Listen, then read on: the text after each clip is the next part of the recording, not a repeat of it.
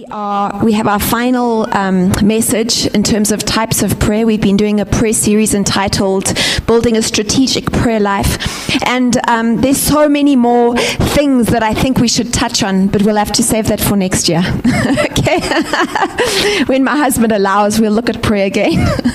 Okay, so last week we were looking at types of prayer. How many of you were here last week? How many of you have managed to listen? I hope it's most of you. If you didn't, get onto the website and you can download it from the website, www.gochurch.co.za. We looked at the first 7 types of prayer, which we are discussing, and I'll just quickly read through them. Number 1, the prayer of praise and worship. 2, prayer of thanksgiving. Declaration, decrees, praying the word, petition and supplication, the prayer of forgiveness, the prayer of agreement. So we looked at all of those last week, and this is not to say that you have to use all of these every time you pray. No, it's just saying, hey, these are the weapons, these are the tools that God has given us, and let's be creative with our prayer lives. Let's utilize more of them and make sure that we're using more of them. Amen. We had a powerful time on Tuesday evening in our Tuesday prayer session where the people there literally came up with their own prayer strategy, and we discussed this a little bit, and it was really great. So I encourage you, after hearing this, don't just hear it and then say, oh, that was a good message, or oh, okay, cool. But as you hear it, take it and say, Lord, how can I apply this to my life? How can I draft and craft my own strategic prayer life? So these are the tools. So number 8, the 8th type of prayer that we're going to look at is the prayer of consecration, the prayer of consecration. And this type of prayer is also known as the prayer of dedication, the prayer of submission. Really powerful prayer to pray over yourself and to do it regularly. I like to do this often before I minister, before I am going to do anything, or even at home as I'm reflecting on my life and I need God's direction. And a scripture that I like to use when I pray this prayer is Romans 6, verse 13 to 14. You can read it there. Instead of reading it and then crafting it into a prayer, I'm actually just going to craft it into a prayer for the sake of time. You can follow it on the overhead. Romans 6, verse 13 to 14. So I would say something like, Lord, I yield and offer myself to you. All my bodily members and faculties I present to you as instruments of righteousness. And then I'll begin to put them in. So I'll say, Lord, I give you my hands, I give you my feet, I give you my body, I give you my heart and my mind. Lord, I give you my eyes and my mouth, the things that I say. Lord, may I do whatever, may I use these to glorify you, may I do them for your glory. So I'm giving him these faculties. That means that when I'm now sitting in front of the TV and I'm watching something, well, I don't watch something that's 18 SNVL, but say I'm watching something, there's something on TV that's not great. What happens? I've prayed this prayer, and if I'm sensitive to the Holy Spirit, I'll feel a tug in my heart. My eyes, I have to be careful what I let in my eyes, because I've offered them to the Lord. Before I minister here this morning, what do I pray? I pray this prayer, Lord, I give you my mouth. May you speak through my mouth. May you have your way. It's a powerful prayer to pray. We can use this prayer as a basis for consecrating our bodily members and faculties to God for his purposes and his will on a regular basis. As a band, sometimes I pray this, right? Hey, band. Sometimes we pray this in the morning before we do anything for God. It's important. You know, I don't want to be doing stuff out there and then I walk in here and I think, no, I'm going to get up on stage. I'm just going to speak by my own intellect because I think I can. No, I don't want to do that. I want God's power, God's anointing, and it's important that I say, Lord, I'm giving myself to you, everything. If there's anything I need to repent of, he'll bring that to mind as I'm praying this prayer. Amen. Amen. An example of this is Isaiah verse 6, verse 8 to 9, where he said, I heard the voice of the Lord saying, whom shall I send and who will go for us? Then Isaiah said, "Here I am, send me." This is a short prayer of consecration. "Here I am, Lord, send me." It doesn't have to be long and elaborate if you don't want it to. And the Lord said, "Go and tell this people, keep on hearing but don't understand, keep on seeing but don't perceive." What's happening there? He consecrated himself, he dedicated himself, and the Lord gave him his mandate and his message. Some of us don't have our mandate and our message from the Lord because we're not consecrating ourselves to him for his will. We're too busy with our feet here and our feet there and our feet there. We're juggling all the balls that we want to do, and we're not really willing to let go of anything. And so he received his mandate and his message after consecration. Another example is Barnabas and Saul in Acts 13. One day as these men were worshiping the Lord and fasting, the Holy Spirit said, "Dedicate Barnabas and Saul for the special work to which I have called them." So after more fasting and prayer, the men laid hands on them and sent them on their way. I wonder what prayer they must have prayed. I wonder what words they said. But whatever they said, part of it must have been a prayer of consecration and dedication. Amen. That's consecration, dedication. Is the Holy Spirit saying over your life, in your season, in your space, "Who can I send?" Is that what the Holy Spirit is saying over you? Is he saying maybe, "Dedicate yourself to me for the work which I have called you to"? Is he saying that? Is this the type of prayer that you need to pray? Because this type of prayer can bring about God's voice over your life if you're willing to do it. It can bring about clarity of purpose if you're willing to pray it. See, all of these prayers have a purpose. We use them for a time and a season for a purpose. And so we need to, they're keys that unlock things. Okay, that's the prayer of submission, of dedication. The next prayer is the prayer of relinquishment. The prayer of relinquishment. Bella, please can you pass me my phone? I've got something on there which I want to. Thanks. The prayer of relinquishment. An example of this is Jesus in Luke 22, verse 42. He was praying and he said, he withdrew from Peter, James, and John about a stone's throw, and he knelt to pray, and he said, "Father, if it is your will, take this cup away from me. Nevertheless, not my will, but yours be done." Hard prayer. Hard prayer. He was praying in effect, "If there is any other way to do this, Lord, let's do it that way, please. If there's any other way, Lord, this is painful. This is not what I want to do. But anyway, nevertheless, not my will, but yours." See, sometimes God brings us to that place where that's the type of prayer that we have to pray, the prayer of relinquishment. "Lord, if there's any other way, I really want this, but I'm letting it go to you." Remember we talked about worship last week. Abraham relinquishing his son as an example of worship. Example of worship, relinquishing that. This is the type of prayer to pray when it's something we don't want to let go of, when it's something that's really hard, when it's somewhere that we really don't want to go. And the Lord is requiring of it of us. This is a quote from Bill Scheidler. Psalm 126, verse 5 to 6. "Those who plant in tears will harvest with shouts of joy. They weep as they go to plant their seed, but they sing as they return with the harvest." Times of seed planting in our lives can be difficult, when we must be willing to let go and let die some things that we hold dear, so that new life can come forth. It is difficult to release, but release we must if we are going to see true harvest. We must not focus on the pain or the difficulties involved in the planting process, but we must focus on the fruit or the harvest that will result as we walk by faith. Do not lose heart. We will reap where we have sown. See, wherever God has called us to relinquish something, it's because he has something better in mind. It's because there's a purpose. God had to relinquish his son. Jesus had to relinquish his life. Why? So that he could have so many more lives and so many more sons. Amen. The prayer of relinquishment. And it's important that we're able to pray that, "Lord, I don't really want to do this at all, but nevertheless, your will, not mine, be done." Really important, really powerful prayer. Number 10, the prayer of faith. The prayer of faith. James 5, verse 14. Is anyone among you sick? Let him call for the elders of the church, and let them pray over him, anointing him with oil in the name of the Lord.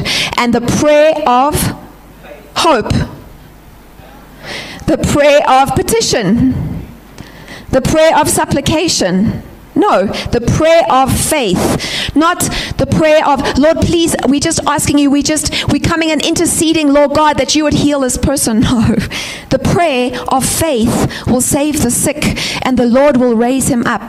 And if he has committed sins, he will be forgiven. It's the prayer of faith. Therefore, I tell you, whatever you ask in prayer, believe you have received it, and it will be yours. Mark 11:24. That is the prayer of faith. Whatever you ask for in prayer, believe you have received it. So we have to believe. There's an element of faith that we release in the prayer of faith. Matthew 21:22. If you believe, you will receive whatever you ask for in prayer. Okay, there are T's and C's to that one. Okay, in line with God's will. Whatever you ask for in line. Are you with me? Okay. This type of prayer is used when making specific requests for specific needs. This is not the type of prayer that we can pray when someone comes up to the front and asks to be prayed for, and it's just like, just do a general A to Z multivitamin prayer, whatever you feel, whatever you sense. No, I can't. There's nothing specific that I can say, okay, I'm having faith for this.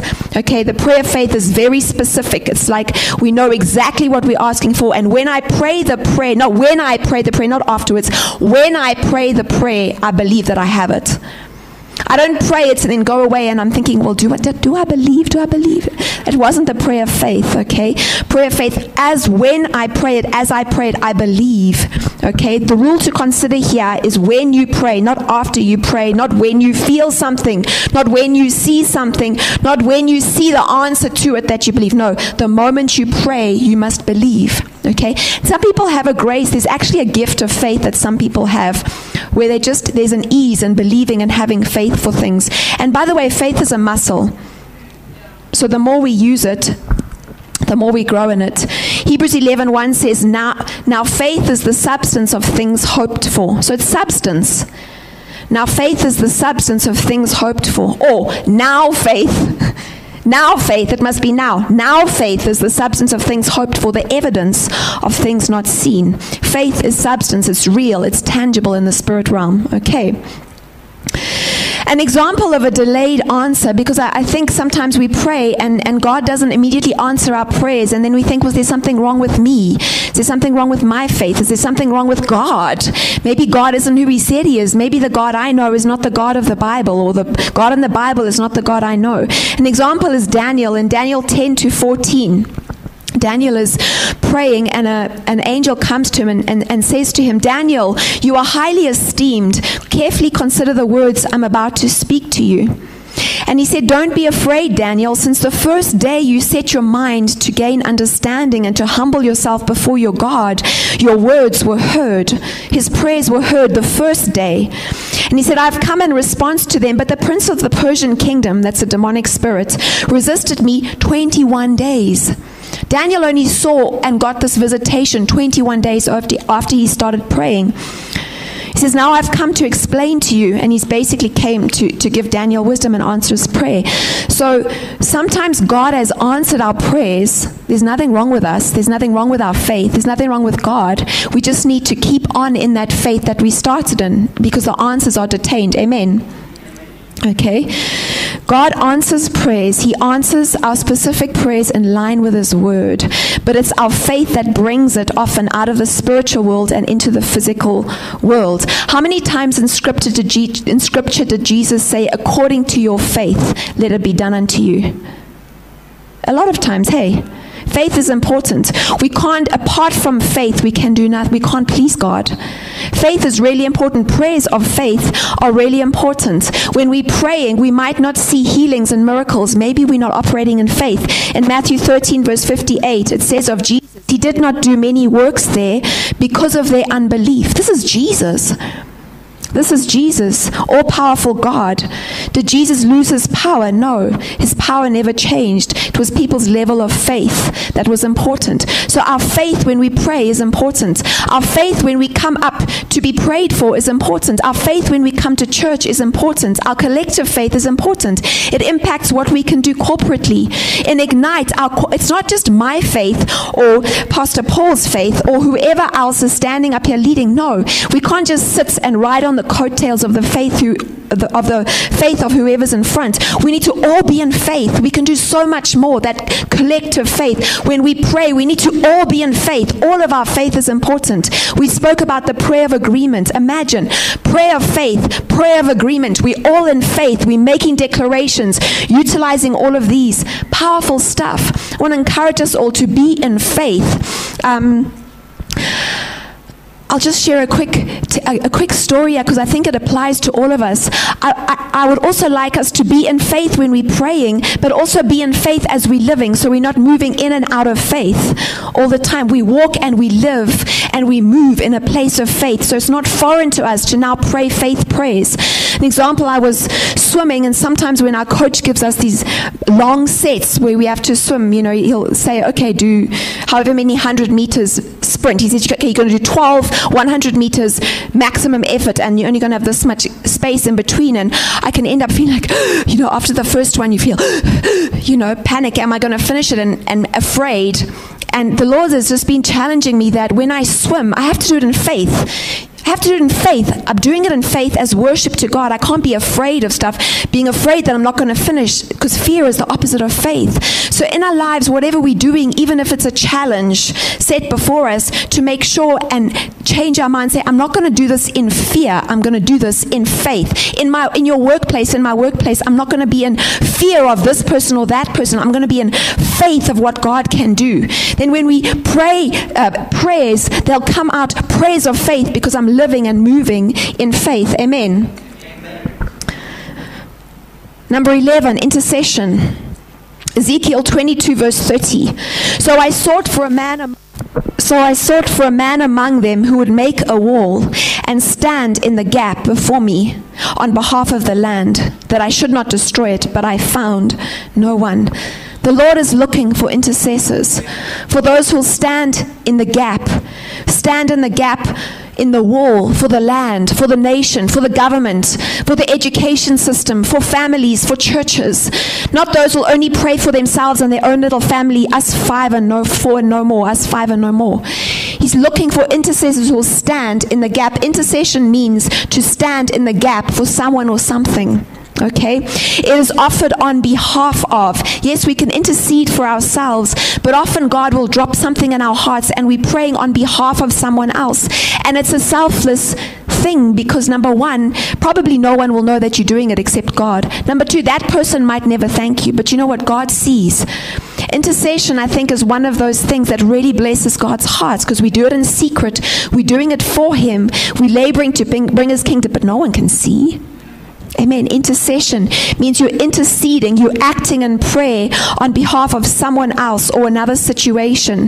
The person may be incapable of praying, or they may be capable, but God is asking us to do it. Intercession may involve praying in a general way, praying specific prayers. It may involve praying in tongues. It may involve being led by visions by the Holy Spirit, praying through a burden. There are all sorts of different ways that we intercede, but it's literally as simple as saying, God, I'm coming before you on behalf of so-and-so.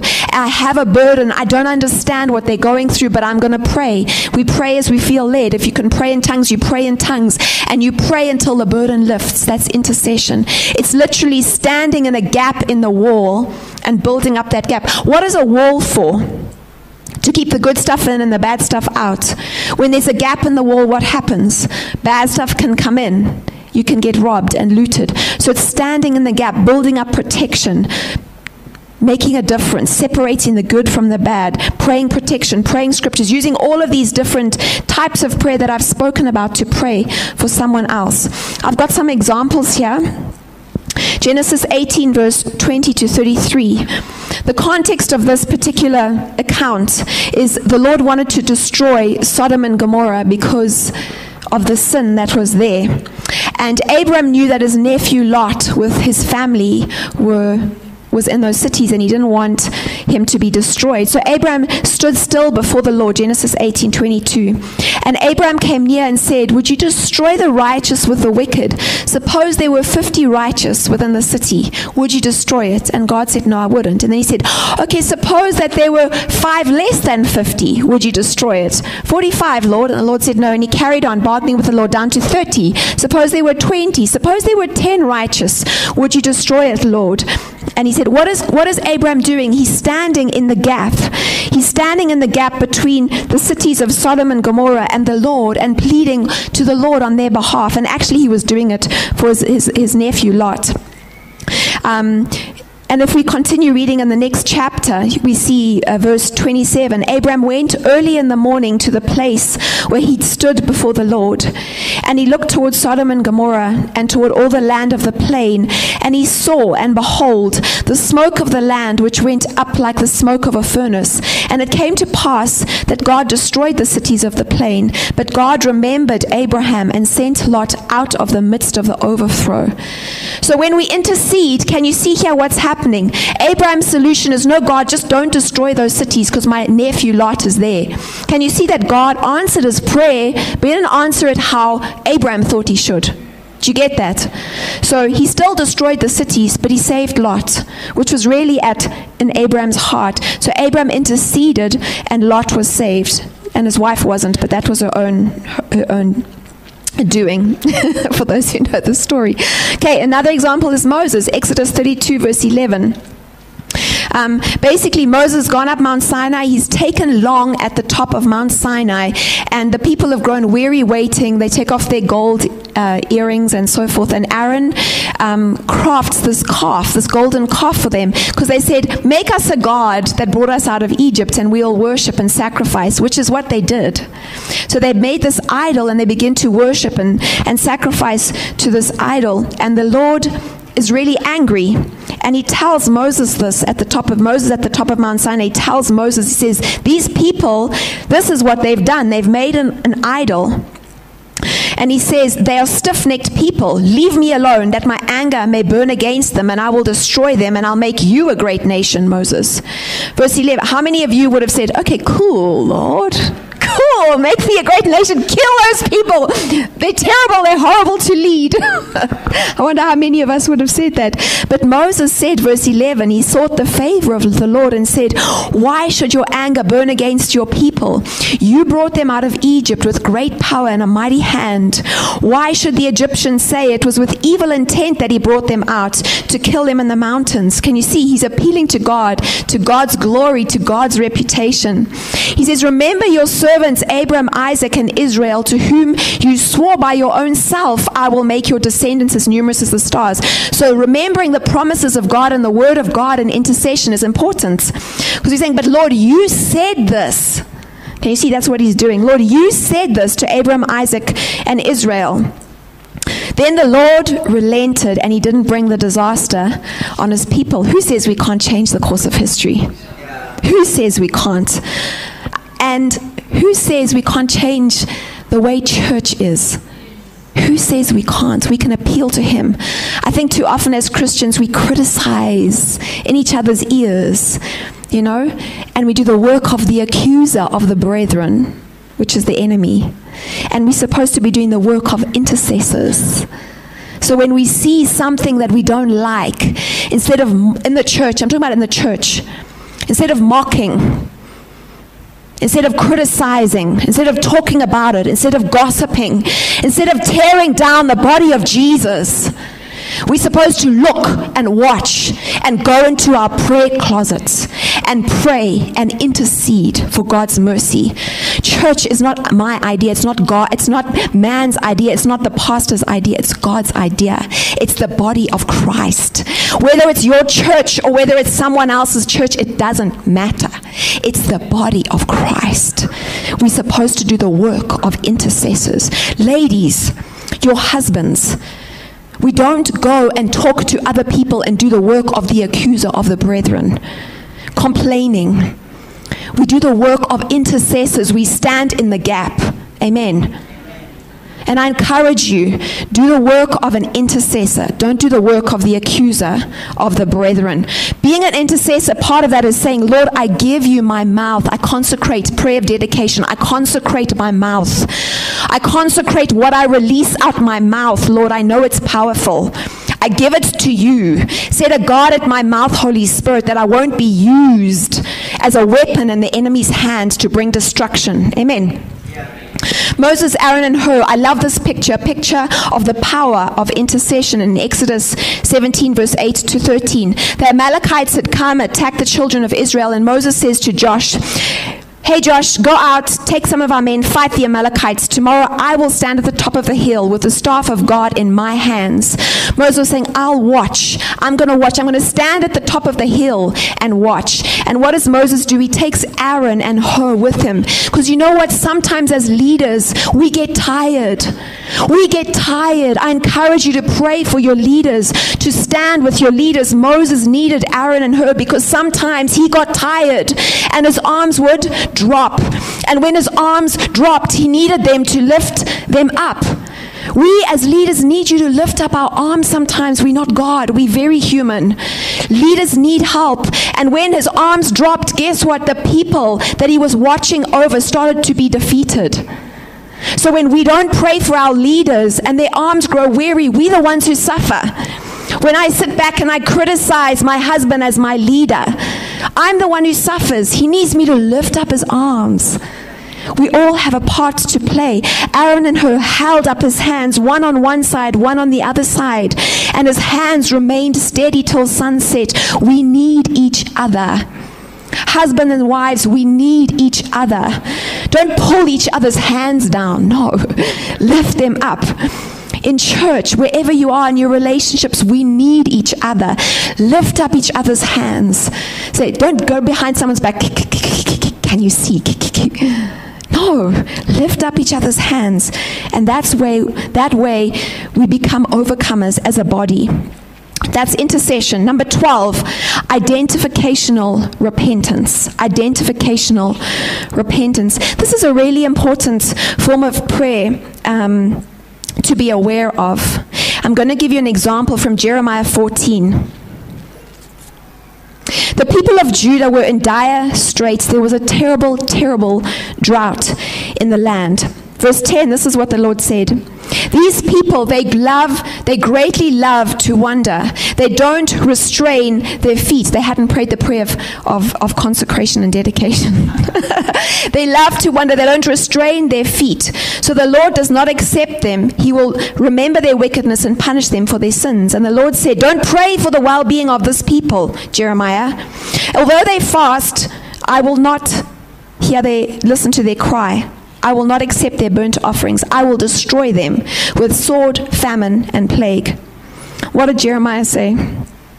Sovereign Lord, this is what's happening. The prophets are telling them, the false prophets are telling them, you will not see sword or famine. Basically, the prophets were prophesying false prophecies. And he says, Lord, this is why they're doing what they're doing. He was interceding, okay? This is why they're doing what they're doing. Then the Lord said, the prophets are prophesying lies in my name. Yes, which is what Jeremiah said. And the Lord said, I have not sent them or appointed them or spoken to them. They are prophesying false visions, etc., etc. And the Lord carries on. And then in verse 20, this is Jeremiah's prayer of identificational repentance. Now, the important thing with this is the first word is we, not they. Lord, no. Identificational repentance is what Jesus did. He died on the cross for our sins. He bore our sins. So identificational repentance is I identify with the people that I'm praying for and repent and interceding for and repenting on behalf of. And this is what Jeremiah says. We acknowledge our wickedness, Lord. There's no accusation there. There's no criticism there. Lord, these people that you've told me to speak to, they just don't listen. Lord, he didn't criticize. Lord, we acknowledge our wickedness. I don't think he had listened to these false prophets. We acknowledge this, Lord. We have sinned against you. For the sake of your name, don't despise us, Lord. Don't dishonor your glorious throne. Remember your covenant with us. Remember, the word of God is important. Remember your covenant with us and don't break it. Do any of these worthless idols of the nations bring rain? No. Do the sky themselves send down showers? No. It is you, Lord, our God. Therefore, our hope is in you, Lord, for you are the one who does all of this. He's standing in the gap there. He's interceding, and that is a prayer of identificational repentance. Another beautiful example which I want to give you is from Daniel. Daniel 9, verse 1 to 19. And I'm going to read from verse 3. It says, So I turned to the Lord God and pleaded with him in prayer and petition, in fasting and in sackcloth and in ashes. And I prayed and I confessed, Lord, the great and awesome God, who keeps his covenant of love with those who love him and keep his commandments, prayer of praise and worship. We have sinned, identification or repentance. We have sinned and done wrong. We have been wicked and have rebelled. Had Daniel? No. We have sinned. We have been wicked. We have turned from your commands and laws. We have not listened to your servants, the prophets, who spoke in your name. Lord, you are righteous, but this day we are covered with shame. The people of Judah and the inhabitants of Jerusalem, near and far, and all the countries where you've scattered us because of your unfaithfulness to you. We and our kings, our princesses, our ancestors are covered with shame, Lord, because we have sinned. The Lord is merciful and forgiving, even though we've rebelled against him. He's appealing to God's mercy and forgiveness. And he carries on. You can go in your own time. For the sake of time, I won't carry on. But it's a powerful prayer of identificational repentance. And he carries on in verse 17, Now, our God, hear the prayers and petition of your servants. Look with favor on your desolate sanctuary. Give ear, God, and hear. Open your eyes and see the desolation of the city that bears your name. We do not make requests of you because we are righteous, but because of your great mercy. Isn't that awesome that we can do that? Make appeals to God because of his great mercy. Look, listen, Lord, forgive, hear and act, and don't delay, because your city and your people bear your name. Identificational repentance, seeing the sins, seeing what is grievous to God and taking it and carrying it and saying, Lord, we repent for this. Lord, I come before you. My family has been involved in ancestral worship for generations, and they still continue to do so. Father, I come and I stand in the gap and I repent on behalf of my family, and I appeal to your mercy, and I pray, Lord God, that you would turn on lights and you would help my family to turn from this. And you see, we're standing in the gap, we're interceding. They're powerful prayers. We can stand in the gap on behalf of our families and say, Lord, cleanse us, help us to turn from this. It's powerful. Okay, we can do it for the nation, especially when governmental leaders make covenants with darkness. It's also important.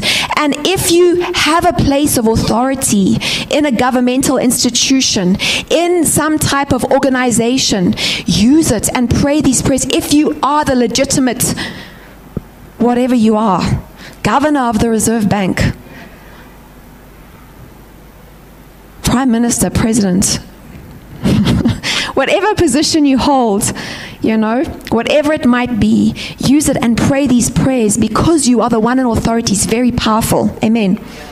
Number 13, praying in the Spirit. Praying in the Spirit. This is the 13th type of prayer. This includes, but is not limited to, praying in tongues. Sometimes when you say in a charismatic circle, praying in the Spirit, people automatically assume you're talking about praying in other tongues. But in this kind of prayer, it is the human spirit that prays, empowered by the Holy Spirit. It is not based on mental knowledge necessarily, but it involves yielding to the Spirit to allow Him to pray His perfect will through us for the situation. So, praying in the Spirit includes, number 1, praying all kinds of prayers. Ephesians 6 verse 18 says, and pray in the Spirit on all occasions with all kinds of prayers and requests. Does it say pray in the Spirit on all occasions with tongues? No, it says, pray in the Spirit on all occasions with all kinds of prayers and requests. That means that I can be praying in the Spirit with any of these types of prayers, however I feel led by the Holy Spirit at that particular time. And if it's tongues, then that's tongues. But praying in the Spirit is praying being led by the Holy Spirit. Number 2, praying with other tongues.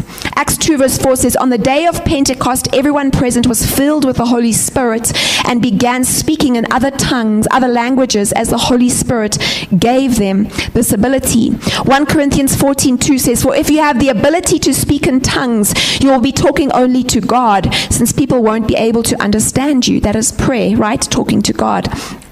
You will be speaking by the power of the Spirit. So praying in tongues is you're speaking by the power of the Spirit. You're speaking things that the Holy Spirit would like you to pray, but your mind won't necessarily understand what you are saying. However, it's praying in tongues is one of the 9 gifts of the Holy Spirit.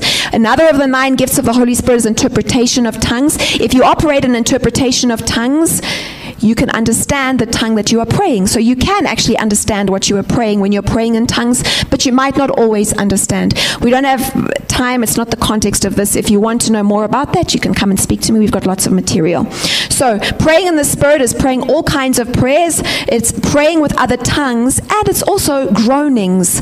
How many of you have been in a prayer meeting or been praying on your own where nothing can express the burden that you have inside of you except the sound that comes out that's not very, you would like it not to happen in a prayer meeting. Okay, that's groanings. Romans 8 verse 26 to 27 says, and the Holy Spirit helps us in our weakness. For example, we don't know what God wants us to pray for. How many of you ever feel like that? I don't know how to pray for this. It says, for example, we don't know what God wants us to pray for. We're in good company. But the Holy Spirit prays for us with groanings that cannot be expressed in words. And the Father who knows all hearts knows what the Spirit is saying. For the Spirit pleads for us believers in harmony with God's own will. So there's praying with all kinds of prayers. We can be praying in the Spirit. There's praying in tongues. There's praying in groanings that come from the Holy Spirit. And you might say to me, so which ones am I supposed to use? What am I supposed to use when? Well, 1 Corinthians 14 verse 15 says, so what shall I do? And then he answers the question, I will pray with my spirit. I will pray with my understanding. I will sing with my spirit. I will also sing with my understanding. With all of this, it depends on the Holy Spirit's leading. Pray in the Spirit. Be led by the Spirit. Amen. Okay. Now, I'm going to quickly do 2 methods of prayer, and then I'm going to close. Okay? These are methods of prayer, but they bear mentioning here under types of prayer because they're important. Corporate prayer, that is number 14. Corporate prayer. This is the type of prayer often used in the local church and in Christian gatherings. Okay? If I read through the Lord's Prayer, our Father, who art in heaven, hallowed be your name. Thy kingdom come, thy will be done on earth. Give us this day. What is it? It's plural. My Father in heaven, give me this. No. It's corporate. Us. Very interesting. Great power for the miraculous is released through unity of spirit and singleness of mind. There are things that I pray in a corporate setting that I don't pray on my own. There are warfare prayers that I pray in a corporate setting that I won't pray on my own for my own protection. Okay? There are miracles and signs and wonders that can happen in a corporate setting when we are praying with one heart, with one accord. Acts 5 verse 12, and through the hands of the apostles many signs and wonders were done among the people, and they were all with one accord. In Acts 12 we see a similar thing. Peter was in prison. He was released. You can go and look at it in your own time. He was released. Why? Because the saints were praying corporate prayer in one accord, and he was released from prison. An angel came and set him free. Okay? We have another example in Acts 4 where Peter heals a lame man, and the religious people are very unhappy. And the leaders, the church people, they prayed corporate prayers. Verse 31 says, and when they had prayed, the place where they were assembled together was shaken, and they were all filled with the Holy Spirit, and they spoke the word of God with boldness. See, the Holy Spirit loves it when we all in one accord, we all praying together, we all worshiping together with one heart and one mind. Not the worship leader saying, we want more, and you sitting there scratching your head, I'm hungry. What's happening out there? That's not one accord. That's not corporate. Corporate is where we all have the same thing on our mind. We're glorifying God right now. Let's worship. We are praying for this right now. We're praying for, when my husband prays for the people up here, I'm actually sensing, sometimes God gives me prophetic words. I don't say them. There's not enough time. But I'm thinking, okay, so Lord, you're doing that. The Lord is speaking. Okay, you're doing that. Okay. And I might pray a prayer there. But we're linking our faith because these are our brothers and sisters and they need breakthrough too. And when I'm up here being prayed, I would like someone to do that for me too. I would like someone to link their faith with my husband's faith as he's praying for me so I could get an even bigger breakthrough. Amen. One heart, one mind, one accord. Everyone is important. I think the enemy lies to us and we believe his lies. You're not important. You'll always be on the outside looking in. It doesn't matter if you think about lunch or if your mind is here right. It doesn't matter if you do this or that. You don't make a difference. No, those are lies. You do make a difference. Your faith makes a difference. Your agreement makes a difference. Your being part of our one accord makes a difference. Amen. I have more examples, but I won't go there for the sake of time. The last method of prayer, which is really, I would encourage you to utilize this holidays, is crafted prayers. Raquel reminded me of them on Tuesday, saying, are you going to talk about crafted prayers? It's like, yes, I'll talk about crafted prayers. A crafted prayer is where you've taken the time to hear God before you've prayed. Yes. It's where you've taken the time to hear what God is saying. Not, okay, Lord, A to Z, general multivitamin prayer, bless me, okay. Breakthrough. But we don't know what he wants to do. Do you know what God is doing in your next season? Are you pursuing to find out what is God doing now? Or how does he want you to position yourself, to prepare yourself for your next season? And what is he doing? And what type of prayers does he want you to be praying? Does he want you to be praying prayers of faith? Does he want you to be praying declarations and decrees? And if he does, what are those decrees? And if he wants to bring breakthrough, what are the breakthroughs that he wants you to declare over your life? Do we even know? So a crafted prayer is where I've taken time to hear what God is saying, what God is doing, or where I've taken time to find out what his will is for someone or something or a situation or the nation, and I craft that into a prayer, and I've got it so that I can pray it, and I can pray it, and I can pray it. And when I've forgotten about it, I can come back and pray it. And when I'm feeling discouraged, I can come back and I can pray it. Matthew 7 says, keep on asking and it will be given you. Keep on seeking and you will find. Keep on knocking reverently and the door will be open to you. Keep on, because he who keeps on asking receives, he who keeps on seeking finds, and to him who keeps on knocking the door will be open. You see, sometimes I think we lose track of where God is in our lives and where he's taking us and what he wants to do because of how we feel or because of situations. And crafted prayers help us. They help us a lot. In the Bible, there's so many crafted prayers. They're prayers that were written down, recorded. Amen. For example, I've got an example here. October the 23rd in 2013, the Lord gave me a prophetic word for the church, and he said, I'm bringing the church into a new season. You're entering into a season of warfare where you will learn to take and possess the land that I've promised you. See how important it is for me to know that? Otherwise it would be like, suddenly there's warfare. Lord, what's happening? I don't understand what's happening. No, he told me, you are entering a season of warfare where you will learn to take and possess the land that I've promised you, giving me understanding. Do not be surprised by the warfare. It originates from within my heart. I am with you. I'm teaching you how to war and giving you tools and weapons of warfare. My hand is on you. I will strengthen you, uphold you, stretch you, and cause you to grow and mature. Your main weapon and place of safety is obedience. Obedience will ensure victory every time. Walk in obedience, and nothing will by any means harm you. You are mine. So I get this word. I heard what God is saying. Maybe it'll sound different when he speaks to you. He speaks to us all in different ways, okay? But I get this word. Okay, this is my crafted prayer. Lord, I pray that you will lead us and help us to walk in obedience. That you would cause us to hear your voice and know the direction in which to proceed. May you teach us to war. May you give us tools and weapons of warfare. Now, he said he's going to give us tools and weapons of warfare. So I'm asking him, and he said I already know what the answer is. May you give us tools and weapons of warfare. I know he's going to say yes, because he's already told me he wants to do that. And teach us to use them wisely, because I don't want to be using a sword as a brush or something silly, okay? Using what he gives. May your hand be on us. May you strengthen, uphold, stretch us, and cause us to grow and mature, which is what he told me he wanted to do. Thank you, Father, that nothing shall by any means harm us. Important to include a prayer of thanksgiving there. Thank you that we belong to you. Amen. You can use any of these types of prayers that I've discussed. And hey, there are more prayers. This is not an exhaustive list.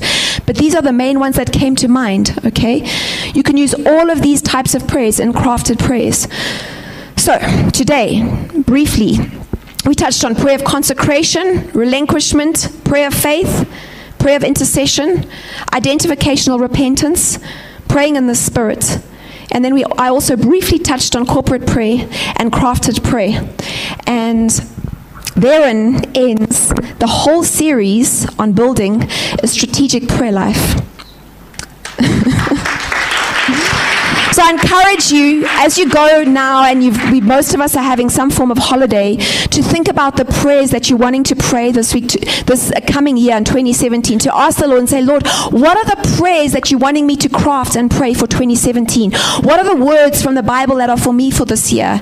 What are you doing? And craft them and utilize all these various types of prayer that we've discussed in your crafted prayer. Can I do that? Can I give you homework? Amen. Thank you. Yes. My husband has just asked me, what I've done be powerful is, as we go through different seasons, especially in our families, we see our children, our husband, our spouses, and we see certain things that we know we need to pray into for them. I want to encourage you, craft prayers for your children, if you're moms, if you're dads. Craft prayers for your spouse. Craft prayers for your family members. Craft them prayers that you know are to do with their destiny, to do with their calling, to do with their areas of blindness and weakness. And be part of the solution to the problem that you see glaring at you.